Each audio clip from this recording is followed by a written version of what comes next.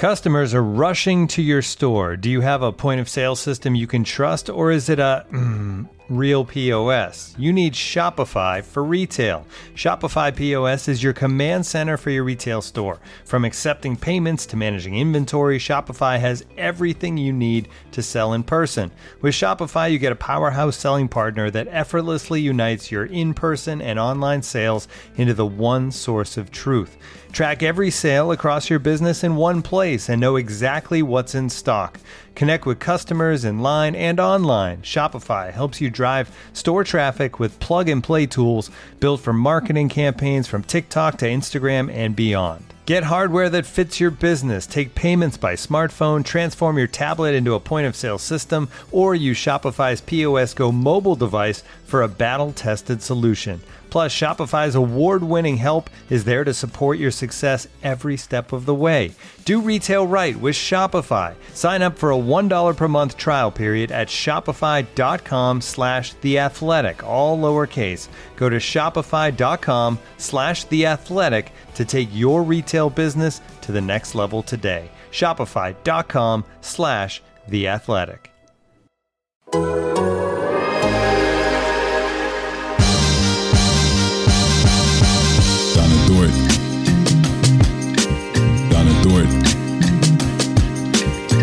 Dort. This is Lou Dort and I'm down to dunk. This is Lou Dort and I'm down to Dort. I'm Josh Giddey and I'm down to dunk. Hey, this is Kenny Hustle and I'm down to dunk. I'm Darius Baisley and I'm down to dunk. I'm Mike Muscala and I'm down to dunk. This is Poku and I'm down to dunk. I love cereal. Captain Crunch, Cinnamon Toast Crunch, Cracklin Oat Bran. Oh, I can have these? I'm going to share with my team, but I'm going to hog most of it. Welcome to Down to Dunk. I'm your host, Andrew Schlecht. We're part of the Athletic Podcast Network. With me, as always, on Wednesdays is my good friend, Alex Spears. Alex, what's up? What's up, Andrew? Trade season's upon us. Ooh, feels good. Feels real good. Hey, how you feeling about the levers? Are the levers any bigger to you today than they were last week? I mean, honestly, after that game against the Mavs on Monday, it really feels like Baze as starter is the lever. Because there's something... Hey, it's a lever of sorts. Something changes when he gets in the starting lineup, and it is not good.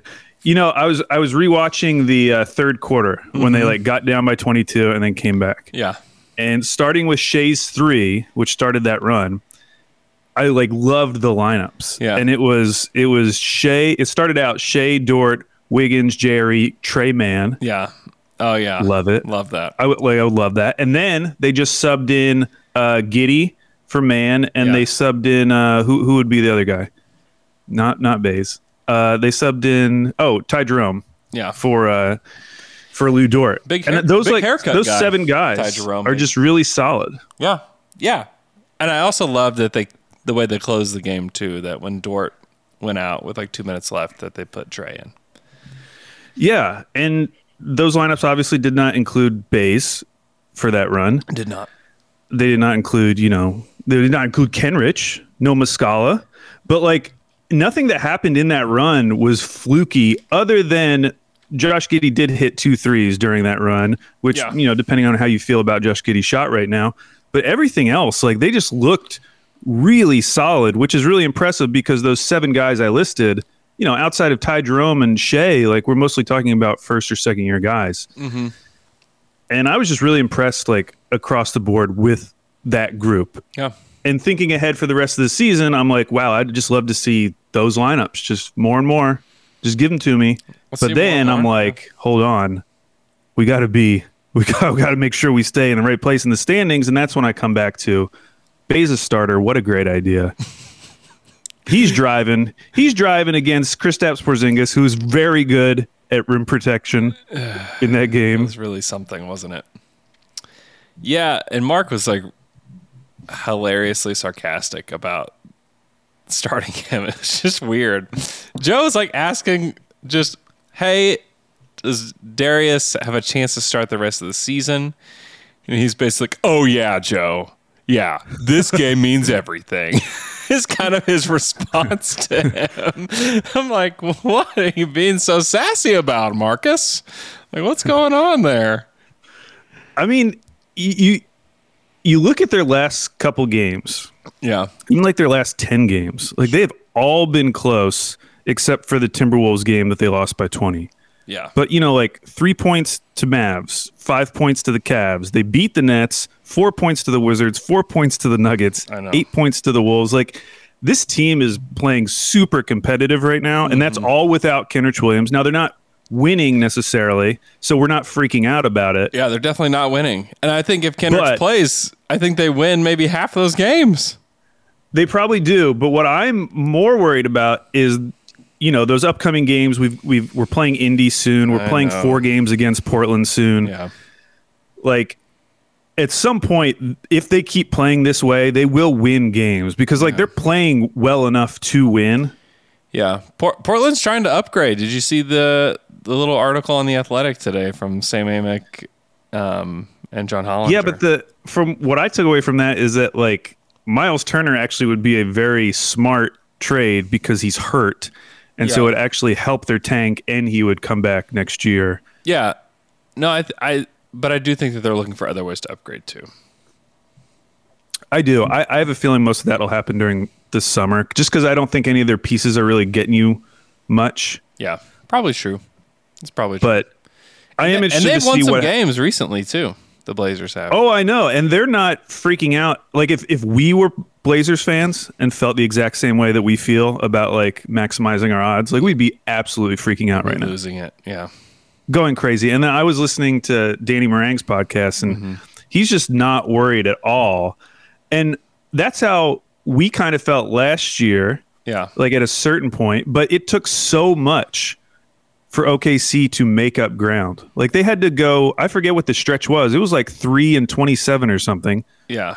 Some terrible record. They won one game out of 22 games or something like that. Yeah. That's just really, that takes a lot of commitment. It was so bad. It was. Or you have to have just the absolute perfect mix of terrible chemistry like the Rockets did earlier in the season. Yeah. But outside of that, you really have to try to be that bad. Yep. Pull the lever. Pull it. And we'll see. We'll see if they're willing to do it, because those teams below us, and including OKC, they're willing to do it. Oh yeah, yeah, definitely. They're willing to yank them levers. They will. They'll do it. I'm curious to see if OKC will pull any levers here.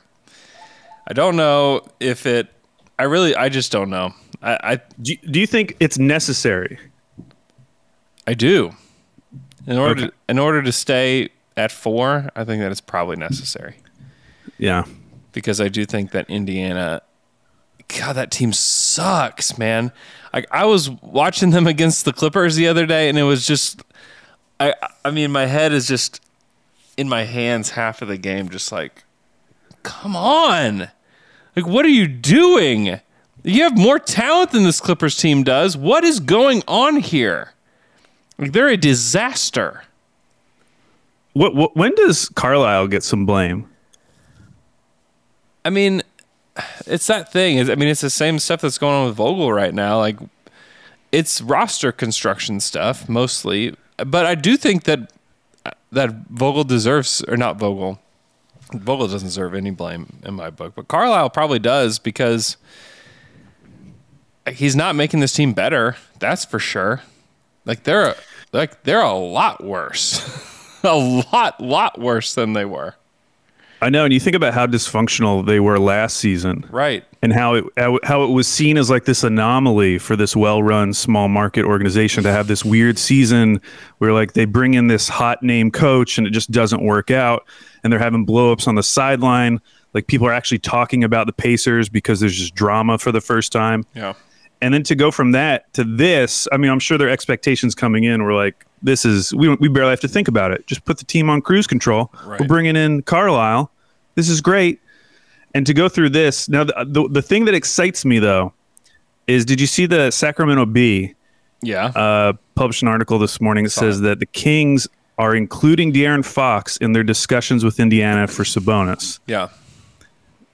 which like, who cares either way? Like, I don't really care about those teams. But if Indiana did get De'Aaron Fox, you could imagine them being a little bit better. Yeah. Not that I like love Fox or anything, but just the fact that they wouldn't be trading Sabonis for a picks package. Like they're if they trade him, it's going to be for a solid player. And the same is probably true with Miles Turner, although his injury makes everything a little weird. Yeah. But that's why I just haven't given up total hope on the Pacers yet, because I still feel like they will try to win. Yeah, they will. Yeah, they're not going to bottom out. Like that's just not in their DNA to bottom out.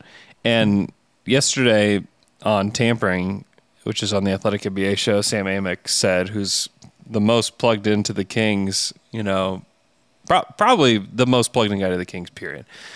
He said he would be shocked if they did not do something big at the deadline. Yeah. So they're poised to do something. So whether it be, another rumor out there is that they're willing to take on Tobias Harris in a Ben Simmons deal. I know. Which, good luck on you, Kings. Like, go for it, And then if you're, what do you think about that for Philly? Because it would probably be Hield, Barnes, and Fox. Yeah, if it wasn't, well, first of all, how crazy is it that a few months ago in the summer, coming off of last season, people were throwing out the idea of a Simmons for Fox swap, but doing it in a way it's like, the Kings probably aren't going to do that because Fox has way more value than Simmons. And the Kings probably agreed with that, and all the Kings fans would have agreed with that. And now they're at the point where they're including Fox and taking back Tobias Harris. Like, just the asset management of like so selling Kings at a player's absolute low. It's so Kings. The problem is the pressure of ownership. This is where like ownership matters so much, because like if the Thunder had a bad owner and they saw all this stuff going on and they were like, hey, listen, why don't you take some of the picks that we have? Look how close we are to the play-in. Let's get in, because I'd like to get, the gate money. Right. So let's do that, because this team is obviously pretty good. Why don't you play Mike Muscala more? Why don't you play Kenrich Williams more? Why don't you sit Poku and Darius Baisley down? Let's go get a forward and let's make a push. That's the kind of stuff that's going on behind the scenes in places like Indiana and in Sacramento, where they're like, yeah, like you have to make the play-in. Like it's play-in or nothing for the Kings, or else probably like everybody's getting fired. Like you're all gone, So it's crazy. It will make the trade deadline more fun. It'll make a Ben Simmons trade more possible, I guess. I think Harrison Barnes is probably a better fit than Tobias Harris is, because he'll take more threes. And then Buddy Hield is obviously a guy that's been one of like the better three-point shooters in NBA history. Now, can they get him to defend enough for him to stay on the court in the playoffs? Like, I don't know. And then Fox, you just basically get to add Fox just right on top of what they're doing. You get to add the Kings. You get to sprinkle some Kings on your team that you want to be a contender. But is that fair to those guys? I don't know. They've been there a while. I say it might be fair for Fox. It might. We've seen Barnes succeed. Yeah, but we've never seen them play with anybody like Joel Embiid, who is legitimately probably one of the best three players in the league. He'll played with AD in New Orleans. I don't know. For a minute. If Philly got Halliburton and those two guys, Hield and Barnes, yeah, I think I'd feel better about it, just because I still think that there's some ceiling potential with Halliburton. Yeah. Because we've seen the way he played when De'Aaron Fox was out this season. He was racking up double-digit assists every night, which is not what I was anticipating for Tyrese Halliburton to look like as a lead guard. So that excites me more than the fit with Tyrese Maxey and De'Aaron Fox. I agree. Because that fit, like, you really are betting that Maxey's shooting is real, and you're betting that Fox's shooting is going to come back. I think, in both cases, the defense is kind of like going to be similar. People seem to think that Halliburton isn't that great on ball, but he's a good off ball defender. Halliburton obviously or Fox has all the athleticism that you would possibly want defensively. So maybe in a better setting, he becomes a better defender. Yeah. It'd be interesting either way. I like that the extra pieces you're getting, like the salary fodder, are actually going to be helpful for Philly, like getting Hield and Barnes. Yeah, I do too. But Fox has a dimension to them that they don't have, though. Like, they don't have any speed, like zero speed. You know? Yeah, that's true. And somebody that could get on the break and go score. Like, nobody else is really doing that. So, Georges Niang? I like Niang. He's so fast, Andrew. They call him the minivan, which is perfect. It's so good. Yeah, I'm intrigued to see, and if OKC gets involved, I mean, honestly, at this point, I hope they pull the lever. Number one, which is what, Andrew? Trading Kenrich. I think trading Kenrich is the lever to pull. I love Kenrich. Love him. I love. Doesn't sound like it. Love that he loves Lake Hefner. Love so many things about him. However, I love. Does he really love Lake Hefner? He expressed that to me one time. Yes, that he likes to go to Lake Hefner. Yeah. He should hang out with Luke. The L-man can see Lake Hefner from his new apartment. I know. Kenrich is like one of the few guys that's married, you know, on the team too. So he's probably going to the lighthouse a lot. Just hanging out at the lighthouse, you know, playing Pokemon Go out there probably. Who knows? Man, I do hope they do it. I honestly have no feel for if they're going to do it or not. I do know that he wants to be here. I do know that the Thunder love him.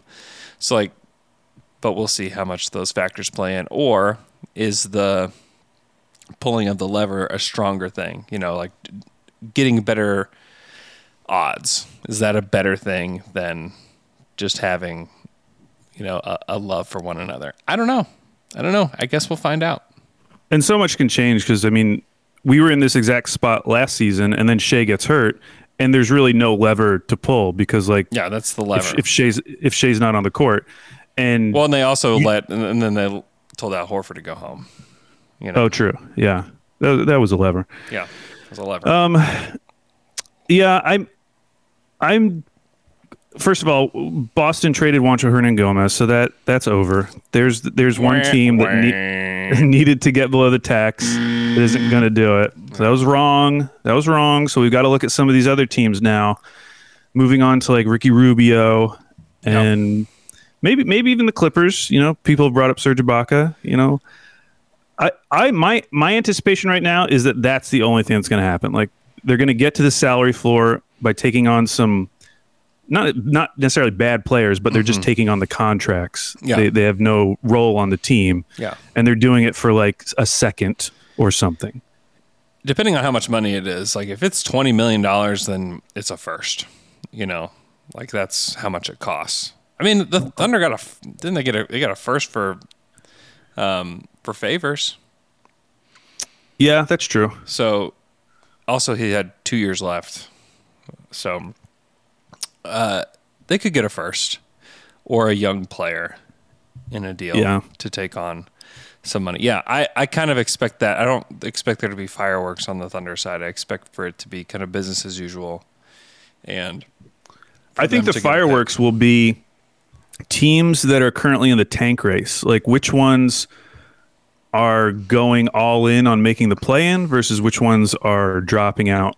And looking at the teams above us, like there's been no indication that any of those teams are quote unquote dropping out. Like none of those teams are just ready to throw in the towel and tank. Like the Pacers, you know, any of the deals that we've heard about, like even the deal that was proposed for Miles Turner that was going to Dallas for Jalen Brunson. Yeah. Like that's still a good player they're bringing back. Yeah. Who could potentially help them this season. Without a doubt. The Pelicans, you've heard that like they wanted to use the trade exception that was made by the Steven Adams deal. Yep. They're still in buyer mode because I mean they're hanging around enough where if Zion ever did come back, they would probably be the favorite to make the play-in.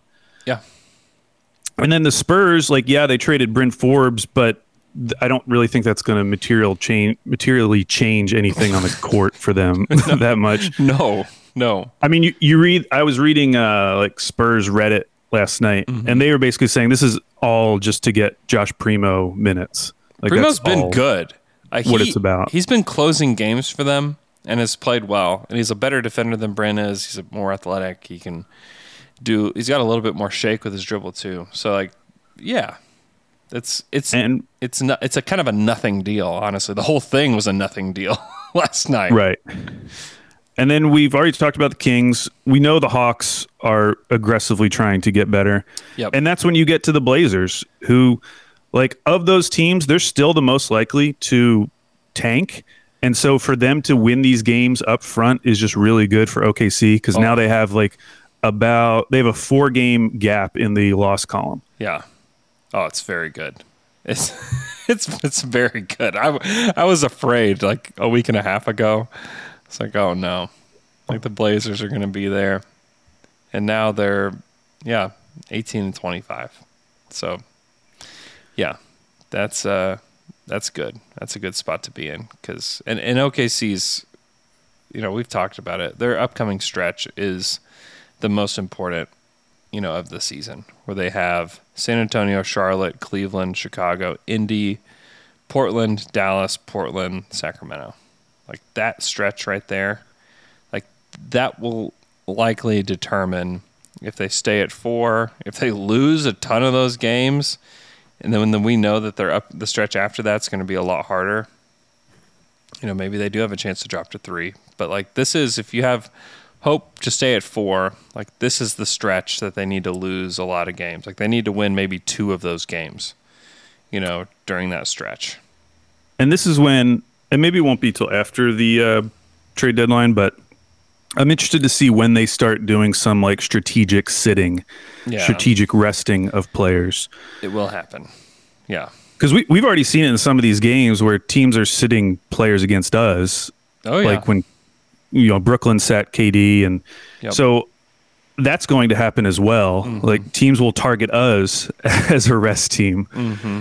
And that's scary too. True. But yeah, I'm feeling solid. Yeah. With the caveat that, again, they've been very competitive over these last 2 weeks without Kenrich Williams. If you add him back in, they're winning a lot of these games. Mm-hmm. Though I will say, like, Aaron Wiggins is doing like an incredible Kenrich impersonation. He's really been solid. I was watching so that Mavs game, Danny and Nate and Danny. Yeah. Nate and Danny and Nate. They were doing a stream for it. Yeah, I heard that. I didn't watch theirs, but I watched it. I was listening to Matt Pinto on the call actually. Which it's so weird. On Twitter, everyone was like, "Oh, I love Matt Pinto. Matt Pinto's so great." And then you go to Thunder Reddit, and they're like, "Who is this guy? He's not getting any of Michael Cage's jokes." I like Pinto. Pinto's he's legitimately very good at his job. He is. He's very like no frills, no BS. Like, and he gets pissed off like a lot during the games, which is it's just fun.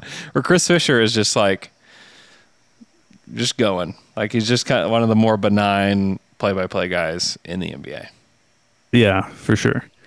I thought he was solid. I've always liked Matt Pinto, but anyways, Nate and Danny. Yeah. I really enjoyed it. I thought it was I prefer it to the regular thing just because they're like calling out things that I wouldn't necessarily notice. But there was a play, and it was probably in like the fourth quarter, where it was kind of like a broken play. Josh had gotten into the paint, but he didn't really have a lot of options, and he threw it to Aaron Wiggins, who was inside the three-point line, but took steps back and perfectly positioned himself for a three-pointer as he's catching the ball, and then hit a corner three. Yeah. And they just called it out like, wow, that's incredible footwork for a rookie to be able to do that, to have like that court awareness, because it's kind of like the Ray Allen play. Yeah. Where like you just have that sixth sense of where the corner three is going to be. And it obviously wasn't that dramatic, but it was just like a really cool skill that they pointed out that I might have not noticed otherwise. And then you just start watching him on defense a little bit more, and just how he never really gives up. Like even when he gets beat going around a screen or something, he always ends up making up that ground. He's just been really impressive. Yeah, and is one of the reasons why they're staying so competitive during this stretch. Yeah.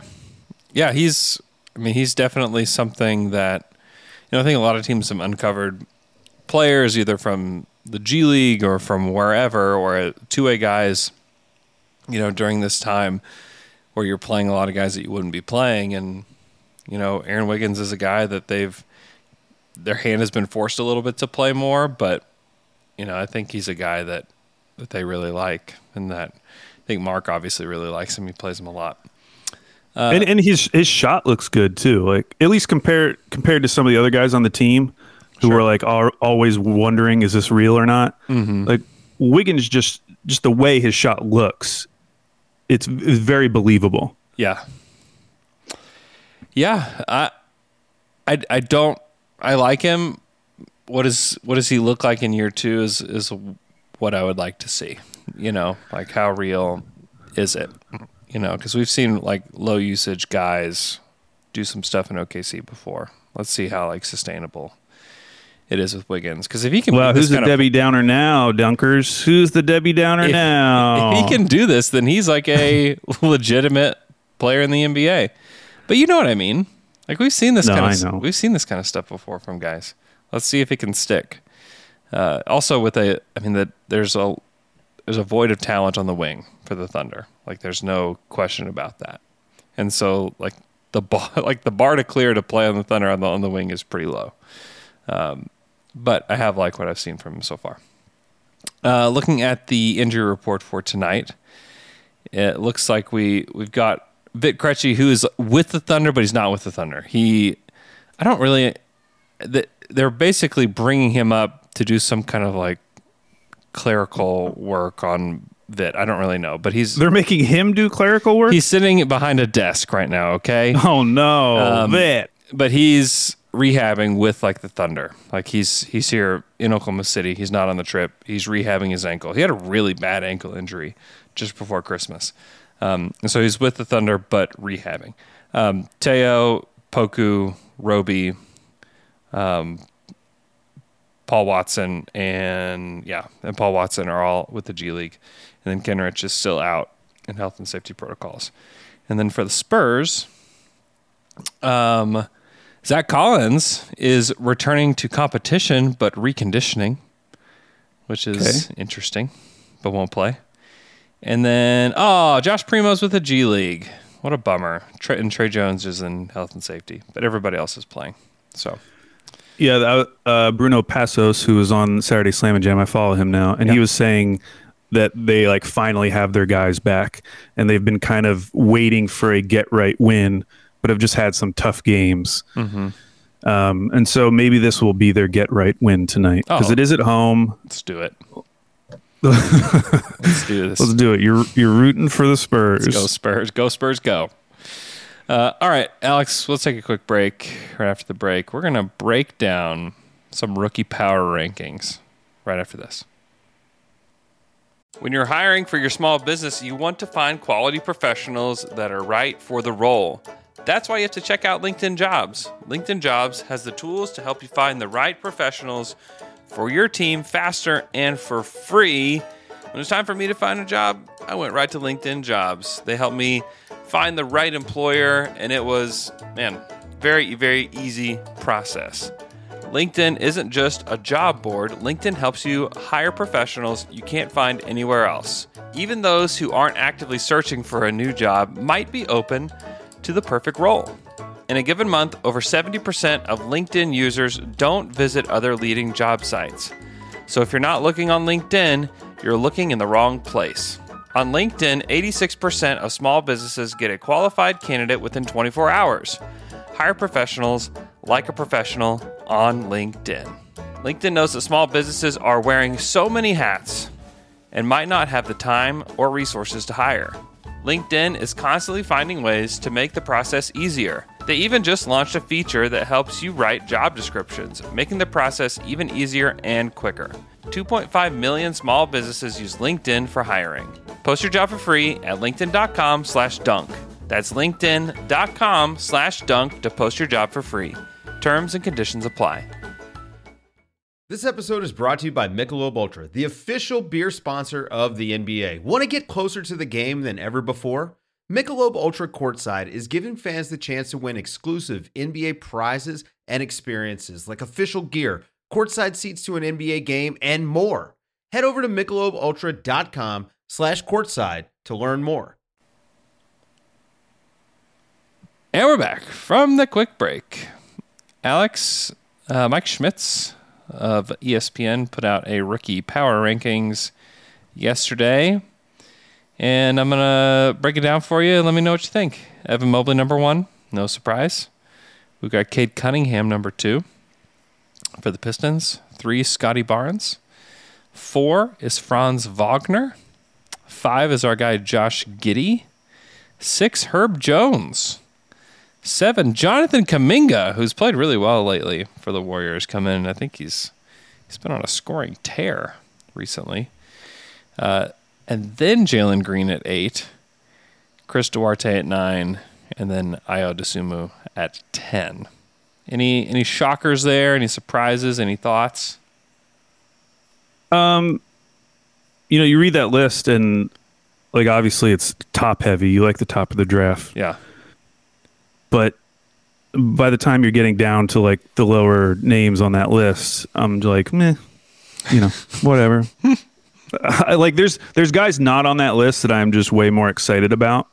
I understand why they're not on the list, but that's why I don't really like those rookie rankings, because it like adds extra emphasis to guys who are just coming in and playing a role. Yeah, like Dosunmu and people people read it and they're like, oh, that means like what a great steal for that team. And it's like, okay, sure, but that's probably like what their role is going to be in the NBA. Yeah. There's so many other guys that I would still rather have that aren't on that list. Yeah, it takes out the guys that still have a ton of potential, or guys that have been playing like decently, but maybe there's like a lot of holes in their game because they're young. I mean, it's like when Vicini had like JRE in his top 10. Sure. It's like, yeah, I get it, but I'm not like going crazy. I would like some of the guys that aren't on that list. He shouldn't have been. Yeah, he shouldn't have been a top. It doesn't mean he should have been a top 10 pick. That's not right, what these things mean. But in terms of the top 5, like, yes, those are the guys that were taken at the top of the draft and are playing well. Mm-hmm. I would say Giddey, I don't know if he's hitting like a rookie wall or he's just had a couple of bad games in a row, but he just hasn't really fit in the flow of the game as well as he looked previously. Mm-hmm. He's had like more turnovers lately. He had the 6 turnover game, and I think he had 4 turnovers against the Mavs. Yeah. I really like when he's in motion and gets the ball. Mm-hmm. Like when he's just in the half court and is just at the top of the key, runs around a pick, he can't get into the paint. He like very rarely beats someone to the paint that way. Yeah. And he usually will pick up his dribble and then usually make a nice pass, but like that's about it in the half court right now. Or he's standing outside of the 3-point range. When he's in transition, not even like a fast break, but when he's in transition and just the floor opens up for him, I just like that version of Josh Giddey so much right now. Yeah. And they're not a particularly fast-paced team. Like I was looking up at their pace numbers. They're 16th in pace right now. Yeah.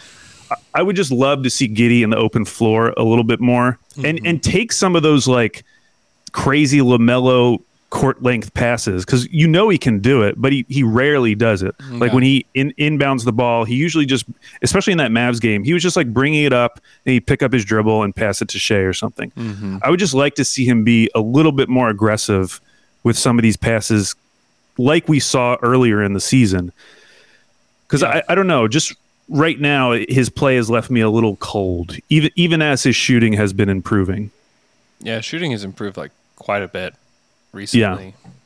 He's getting better off ball. I'll say that. Like his off ball game, I think, is dramatically improved. One, because of his shooting, but also like you watch him, he almost cuts on like every drive. Yeah. Sometime to his own detriment. Like there was a play that Nekias Duncan tweeted out where like Dort was driving to the middle of the lane and Giddey was thinking he was going to take it to the cup because that's what Dort does. And they ended just kind of like running into each other. And as a result, Dort didn't have this outlet to throw it to beyond the 3-point line. And it would have been an open 3 for Giddey if he had just stayed there. Mm-hmm. But that's one time when it didn't work. But a lot of other times, like that's where he's generating some of his offense is by cutting constantly. in a way that a lot of players on the Thunder just don't normally. Mm-hmm. Yeah, you look at his last 15 games. It's like the last 15 games of the Thunder. He only played in 12 of them.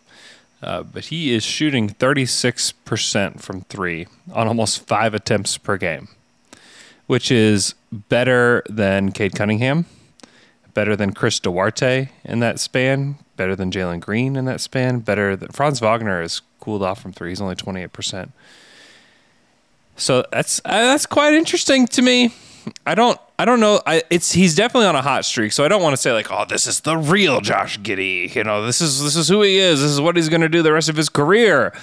I don't know, but at least, to show that it's possible in his rookie year is progress that I just didn't anticipate. Like, I think that he has to tighten up his handle. I think that he just needs to get more experience. Like that Cavs team, like really screwed him up with the early on. Like he was trying to make passes, like normal passes that he would make, and wasn't ready for all of the limbs that the Cavs have. And so we saw that against the Timberwolves too. Like any like super aggressive defense that's really long is going to bother him. Yeah, and that's he's got to make adjustments. He's like, okay, well, let's see how he does against the Cavs when they play him again. They play the Cavs here again pretty soon. Let's see how he adjusts. Those things I'm not too worried about because I know he's got those skills. Like he's going to figure that kind of stuff out. But it's the shooting stuff, the fact that he's shooting 44% from the field, which isn't great, but it's like a normal percentage, Like with Poku, it's been like, can Poku even shoot 40%? Like, can we even get there? The fact that he's shooting 44% and 36% from three on high volume. He's taking almost the same amount of threes that Cade Cunningham is per game, which if you'd have told me that he was doing that preseason, I'd be like, man, that's nuts. And man, he's probably missing a lot of threes. In that stretch, let me see how many it is total. Because, he's taken 58 threes in these 12 games. And he's shooting 36%. Like that's I'm very encouraged by that. Very, very encouraged by that because I do think that the handle and the passing and the rebounding, like all that stuff, I think will continue to translate. He's going to get better. He's going to get stronger. He's going to get more experience. But if he can hit a spot up three, I'm like, okay, great. Like I'm all in. Yeah, he's if you look just at the Basketball Reference 2021 draft page, like especially comparing him to the other guards in the class or the lead ball handlers, like his percentages are right in line with every other rookie. Like there's, Cade, Jalen, and Jalen Suggs, both of the Jalen's are all shooting under 40% from the field right now. So like Josh Giddey's doing perfectly fine there. Mm-hmm. I think it's more about like watching how he's getting those points and do you actually believe that it's sustainable? Like, do you actually believe that he's going to be able to do these things at an NBA level long term? Yeah. If it was just spot ups, I would be more cautious with my take because I do think that can be a little bit fleeting. But he's taking like some step backs and making them. He's getting to his floater and making that.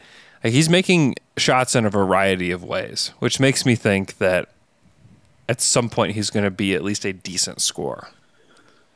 Yeah. What are your long-term concerns though about like him just being able to get by guys?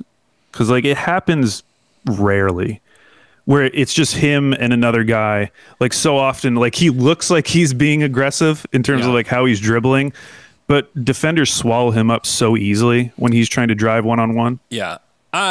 He's going to have to figure out a different way, It's not. Maybe it's strength. Like maybe he just gets stronger and then he can just bully guys because that's probably more likely to happen than him suddenly like developing a crazy handle and like crossing guys up. Yeah, I don't expect that to be a part of his game.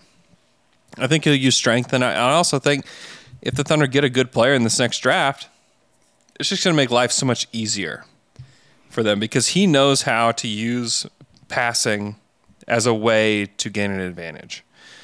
And so if he has like a good rim roller or just a good scorer to play pick and pop with or whatever they get in the draft, they're going to add a big piece no matter what. I just think that adding somebody else that has any sort of gravity is going to help him so much and help Shea so much. Because right now, it's those two, and teams are still kind of just being like, all right, Lou Dort, do whatever you want. I know. Like if we're gonna lose this game to Lou Dort, God bless him.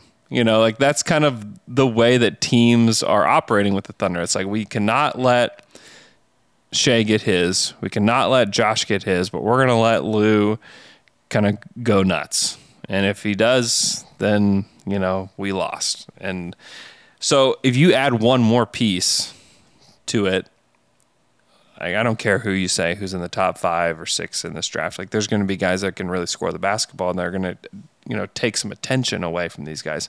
And I think that that's what those two need, is like somebody else on the roster to care about. And once they get more guys to care about, I think that it will open up things for them naturally. And I just think, like you said, he's going to get stronger. He's going to get more experience. He is obviously one of the smarter guys on the floor almost every night with the way that he plays. Just the fact that he can get shots off and the way that he has with like the lack of athleticism, like says a lot to me as to what he could potentially be. Like his ceiling is a lot higher than I thought it was going to be going into this season. So, and you talked about having like someone who people actually guard. Like that's why I would love if like Trey Mann had Lou Dort shot profile, like, or had that kind of usage where he could be the one taking like 6-7 threes per game. Yeah. Because even if it was a little rough at the start, you could imagine a scenario where by the end of the season, Trey Mann has become like a pretty deadly spot up shooter for OKC. Yeah. And it just doesn't feel like we were getting there fast enough. And I would just like to see him taking like 4 threes per game, every single game. Yeah. Yeah, I would too. It certainly feels like there's just no way that's going to happen. In that same, I think he's played 10 games. In 10 games, he's taken 31 threes. He's only hit 8 of them, shooting 25%. Yeah. His shot's better than that. Like it just is like flat out better than that. Like he's one of the guys, like I look at Cade's 3-point stats or Jalen Green's 3-point stats. Like, yeah, they're terrible right now, but like I believe in those guys' shot. And like you want them to keep taking them, obviously. And I feel the same way about Trey. Like I don't really care what the percentage is, because if he's going to be good in the NBA, it's going to be because of that. Like he's going to become like a 38% plus 3-point shooter. Mm-hmm. Yeah. And so I would just want him taking those shots. I'm actually impressed that he's taken, so that's 3.1 attempts per game. Yeah. You said 31 in his last 10 games. Mm-hmm. So maybe he is getting there. Yeah. He's just missing them all. It's just missing a lot. Yeah. Yeah. I mean, let me look at what these guys are on the season. Because I mean, the 15 game sample size, like it's significant. But it just shows that like these guys are actually improving in spots. Yeah. I mean, Giddey on the season is only 28% from 3, 40% from the field. But you look at the other like high volume guys, like Jalen Green, 6 attempts, 30%, like not that much higher. Cade Cunningham's only 32% on the season.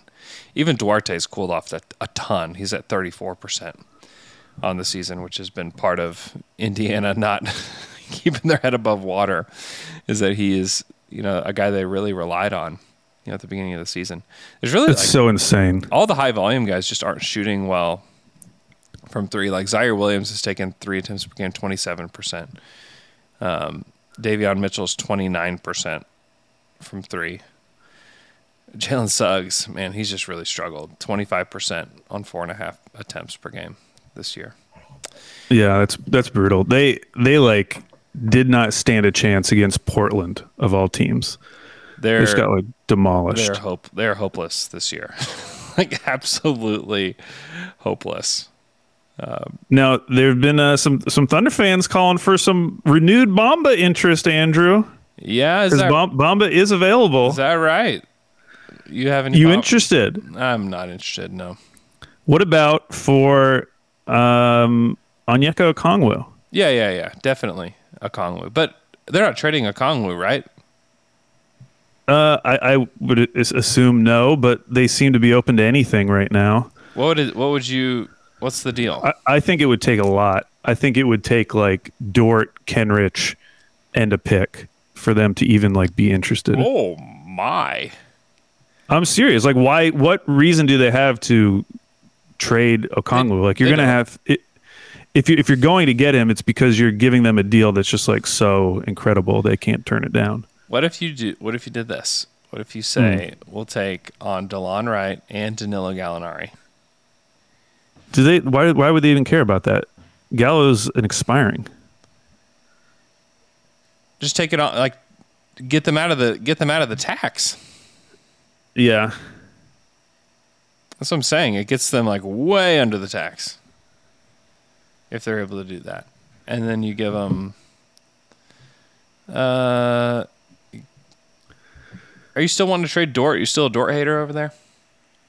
I'm not saying I want to trade Dort. I'm just saying if you want someone like Okongwu, you can't just give them Bays and Ty Jerome and picks. I'm not saying that. You have to give something of value, and what do we possibly have of value other than Kenrich and Dort that Atlanta would want? Yeah.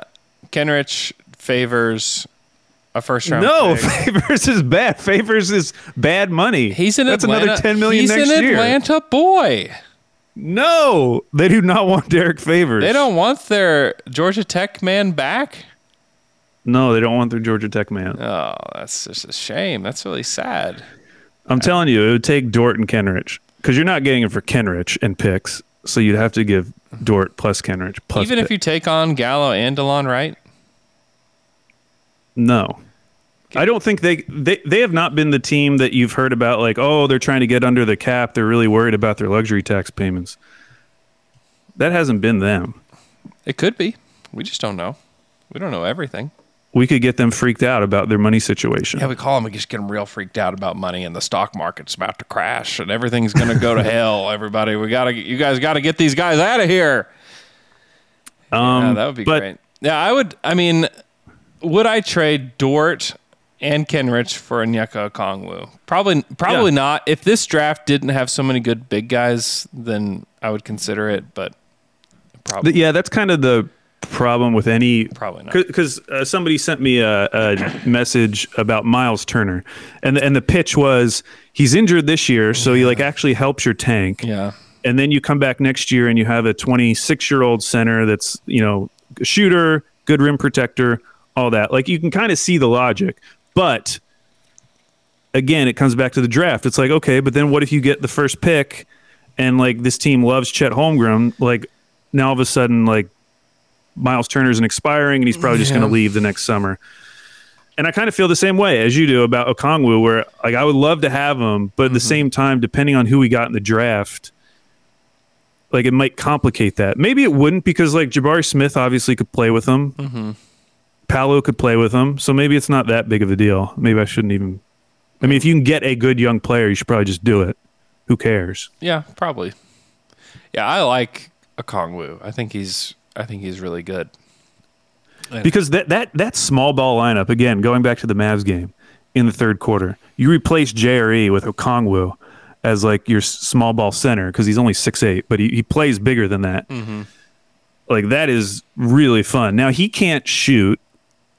No. So that's another non-shooter you'd be adding to the team. So then the need for shooting becomes even more desperate.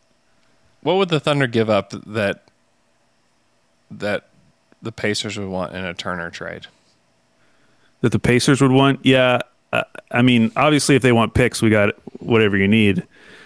I mean, they'd probably love Kenrich, but that they have to get something better than that from Miles Turner, right? I don't know. Maybe. I mean, Kenrich and a pick, and also you save money. Yeah, because the Down to Dunker who tweeted at me was making the case like even if it doesn't work out, he would still have value next year. Yeah, whether it be at the trade deadline or whatever. I think it just depends on what they see as their goal for next year. Like, obviously, if you wanted to win, if you wanted to get to 40 wins, like Miles Turner is a great way to do that. Yeah. because all of a sudden that starting lineup would look pretty impressive. Yeah. Depending on who they slotted in at the 4. Yeah, the problem is that it's just not time. If this were next year, if we were like to fast forward a year from now, and like maybe then you deal for Miles Turner, but then you don't because he's going to be he's an expiring then. So yeah, I just don't. But think if you did get a mandate, Andrew, from your owner, said this team better be good next year, that would be one way to do it. Yeah, I mean, I think Turner helps them a lot when we see how much a guy like Mike Muscala helps. You know, you had who, by the way, like Mike Muscala's interior defense, not the worst thing in the world. He's a good player, man. He really is. He's kind of solid. Yeah, he's getting around the rim. He's gotten better. Like he's gotten better since he's been in Oklahoma City. Yeah, I've seen that, and yeah, I mean, if he's your your full-time backup center, I don't know, like that's a pretty good piece, honestly, when you're trying to compete. I just think that we're still not there. We're not as close as some people wish we were to trying to compete yet. You know, I don't think that next year is the year either. But do you think, because I kind of believe this, like, yes, we're probably far away given our luck, but if you had added an Evan Mobley to this team this year, I think they would have like 26 wins right now. It'd be a lot more difficult to tank, especially if they would have gotten the absolute dream scenario of like 2-5, you know, where you have like Mobley and Giddey, and God, stop. I just have to go vomit now. Like we'd be done. We'd be done. We wouldn't have to do pods. It's just like, watch this team. They're good now. See you guys later. They'd be good. They would be good. They would be a lot better than they are today. And maybe you're getting, I don't know, they probably don't make the play-in, but maybe they get like the 10th pick in this draft, you know? Who knows this year? No one wants it. No one wants what? The 10th. The 10th spot. I mean, the Blazers are a game and a half up in the 10th right now. Yeah. In the 10th seed. Teams want it. They're just bad at getting it. It would make me... I just can't imagine rooting for the Kings. Like, the Kings want it badly. The Spurs do want it. The Pelicans do want it. The only teams that don't want it are the Thunder and the Rockets, honestly. Like, the Clippers would still want it. The Blazers want to be there. You know, all those teams still want to be there. You know, it's just that everybody's really bad at getting there. Like the Kings and Spurs and Pelicans are just really bad at getting there. Yeah. I mean, the Spurs are 2-8 in their last 10. Like, unbelievable. Like, they had been playing well.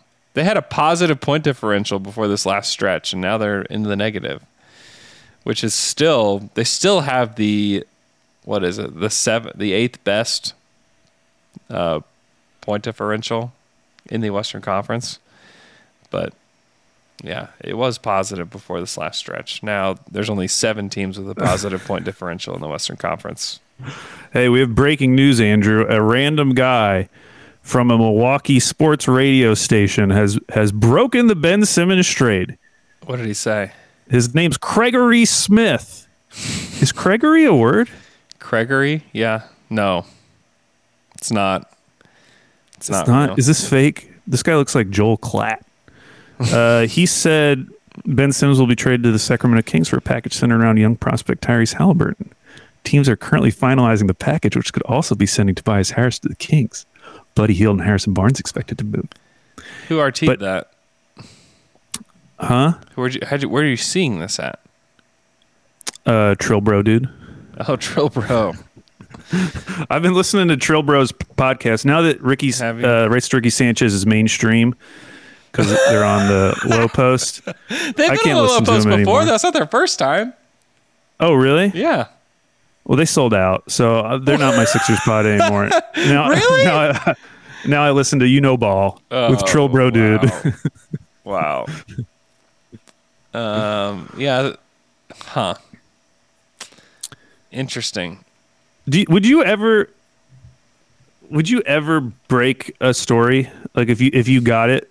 Or would you, like, Like, how does it work at the Athletic? Would you have to pass it to like Shams or Sam Amick? No, like actually those guys would if they had like sometimes like just like inside baseball a little bit. Like those guys are not like it has to go through me guys.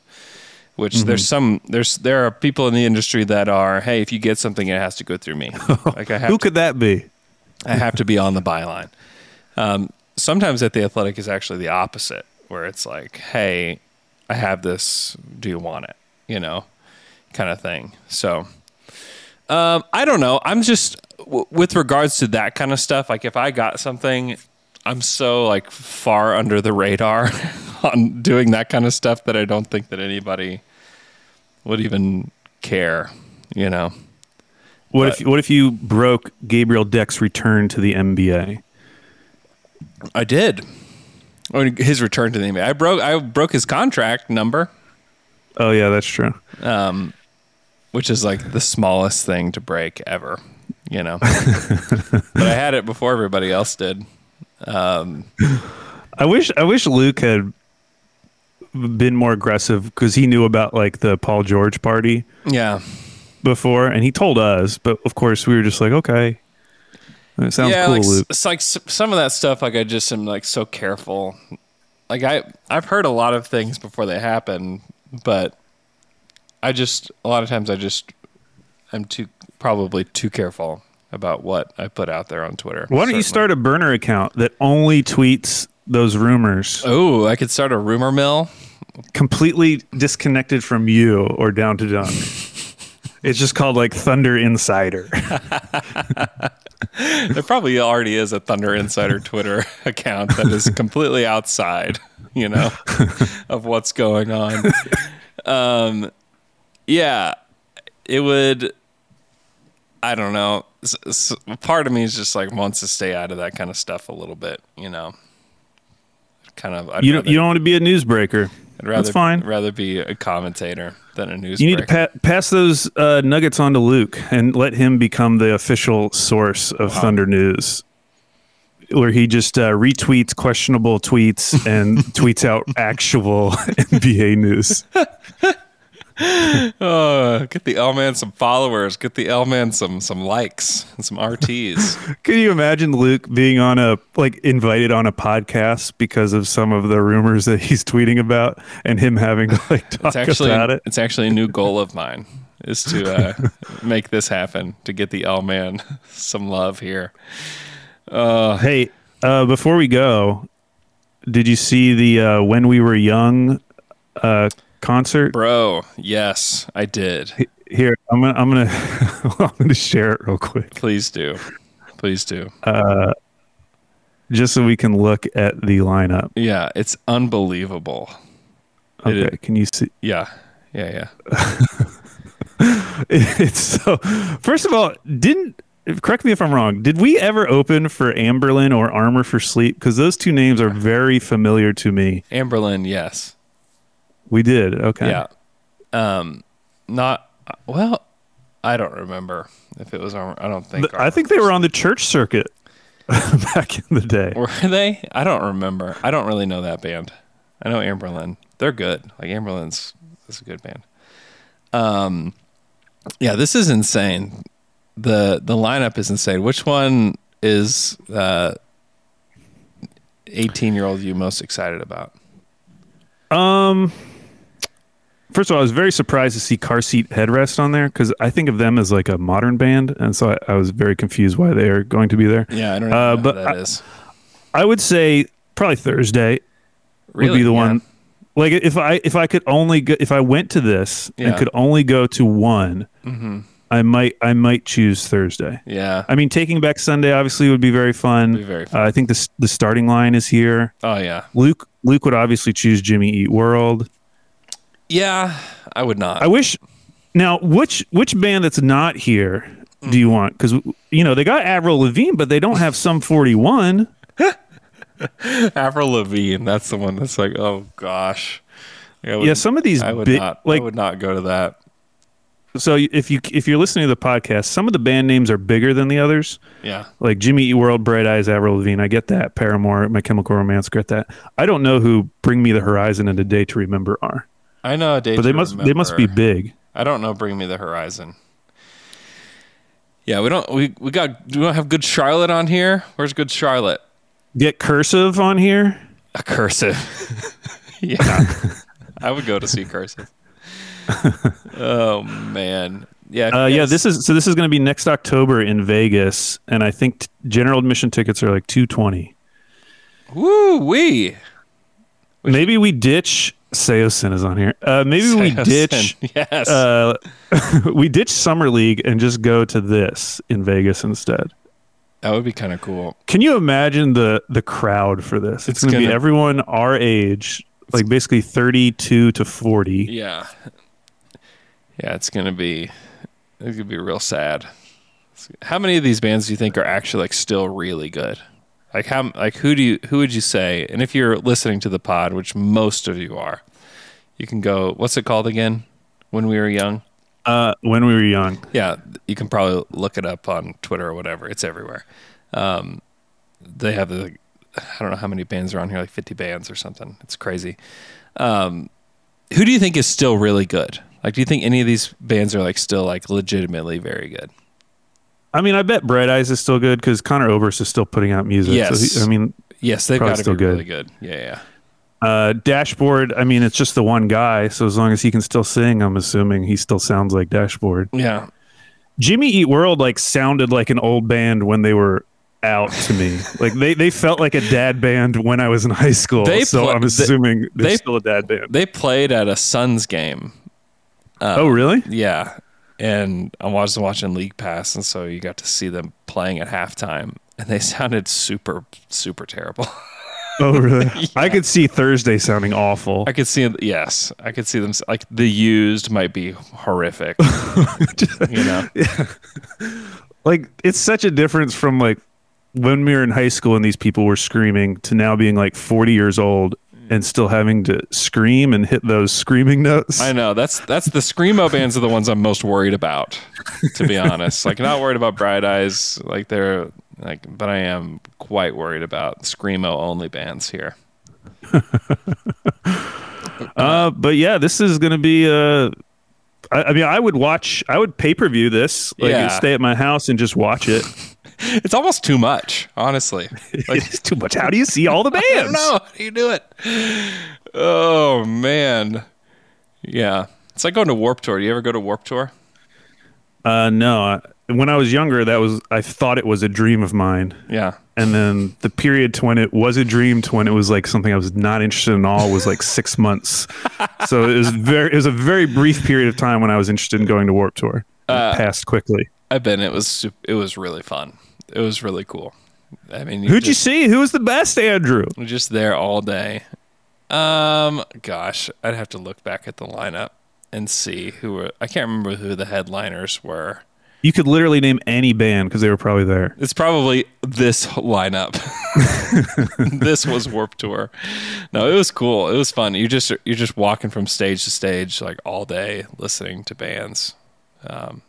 Yeah, it was very fun. They need to get May. May, yeah. I think Dashboard's coming to Oklahoma City soon, actually. Oh, really? Yeah, L-Man's got tickets. Of course he does. I was about to say that sounds like something L-Man would go to. L-Man is highly invested in this Dashboard concert. All right, we are done with the pod. Let's go through and see who's in the stream real quick and where you're from. Hoopsock69 as always. Twice God, Nathan Creamer, Unhandy Train. T. Dot is here. H. Rogthar. I don't know if that's how you say it or not. Chad Scott is here. Robbie. Miroslav from Germany. Thanks for joining. We've got Dude Buffet is here. Gerardo Martinez is here. Tyler Carroll.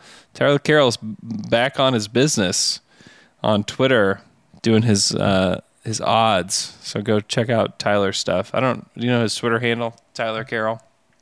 Whatever. I think it's Tyler Carroll. I think it's Tyler Carroll. Well, good. It's Tyler Carroll 12. There we go. Tyler Carroll 12. Go follow him. He's got some stuff going on there.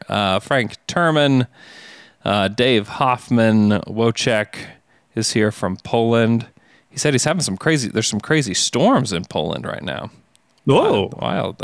Spencer Smith, The Fluky is here. Nate 27, Augusto Sarmento is here. Travis Cagle is here. Let's see. Everybody's talking about Hank. Everybody wants to know, get a little Hank. Oh, could they love. hear him growling? He was growling so. for like 3 straight minutes. My Holy King, TD Clips is here. James Anderson, as always. What's up, dude? All right. Thanks so much for joining. Hope you guys have a great rest of your day. Alex Buller, Jack, Electric Caveman, Crimson King. And we'll talk to you guys again on Friday.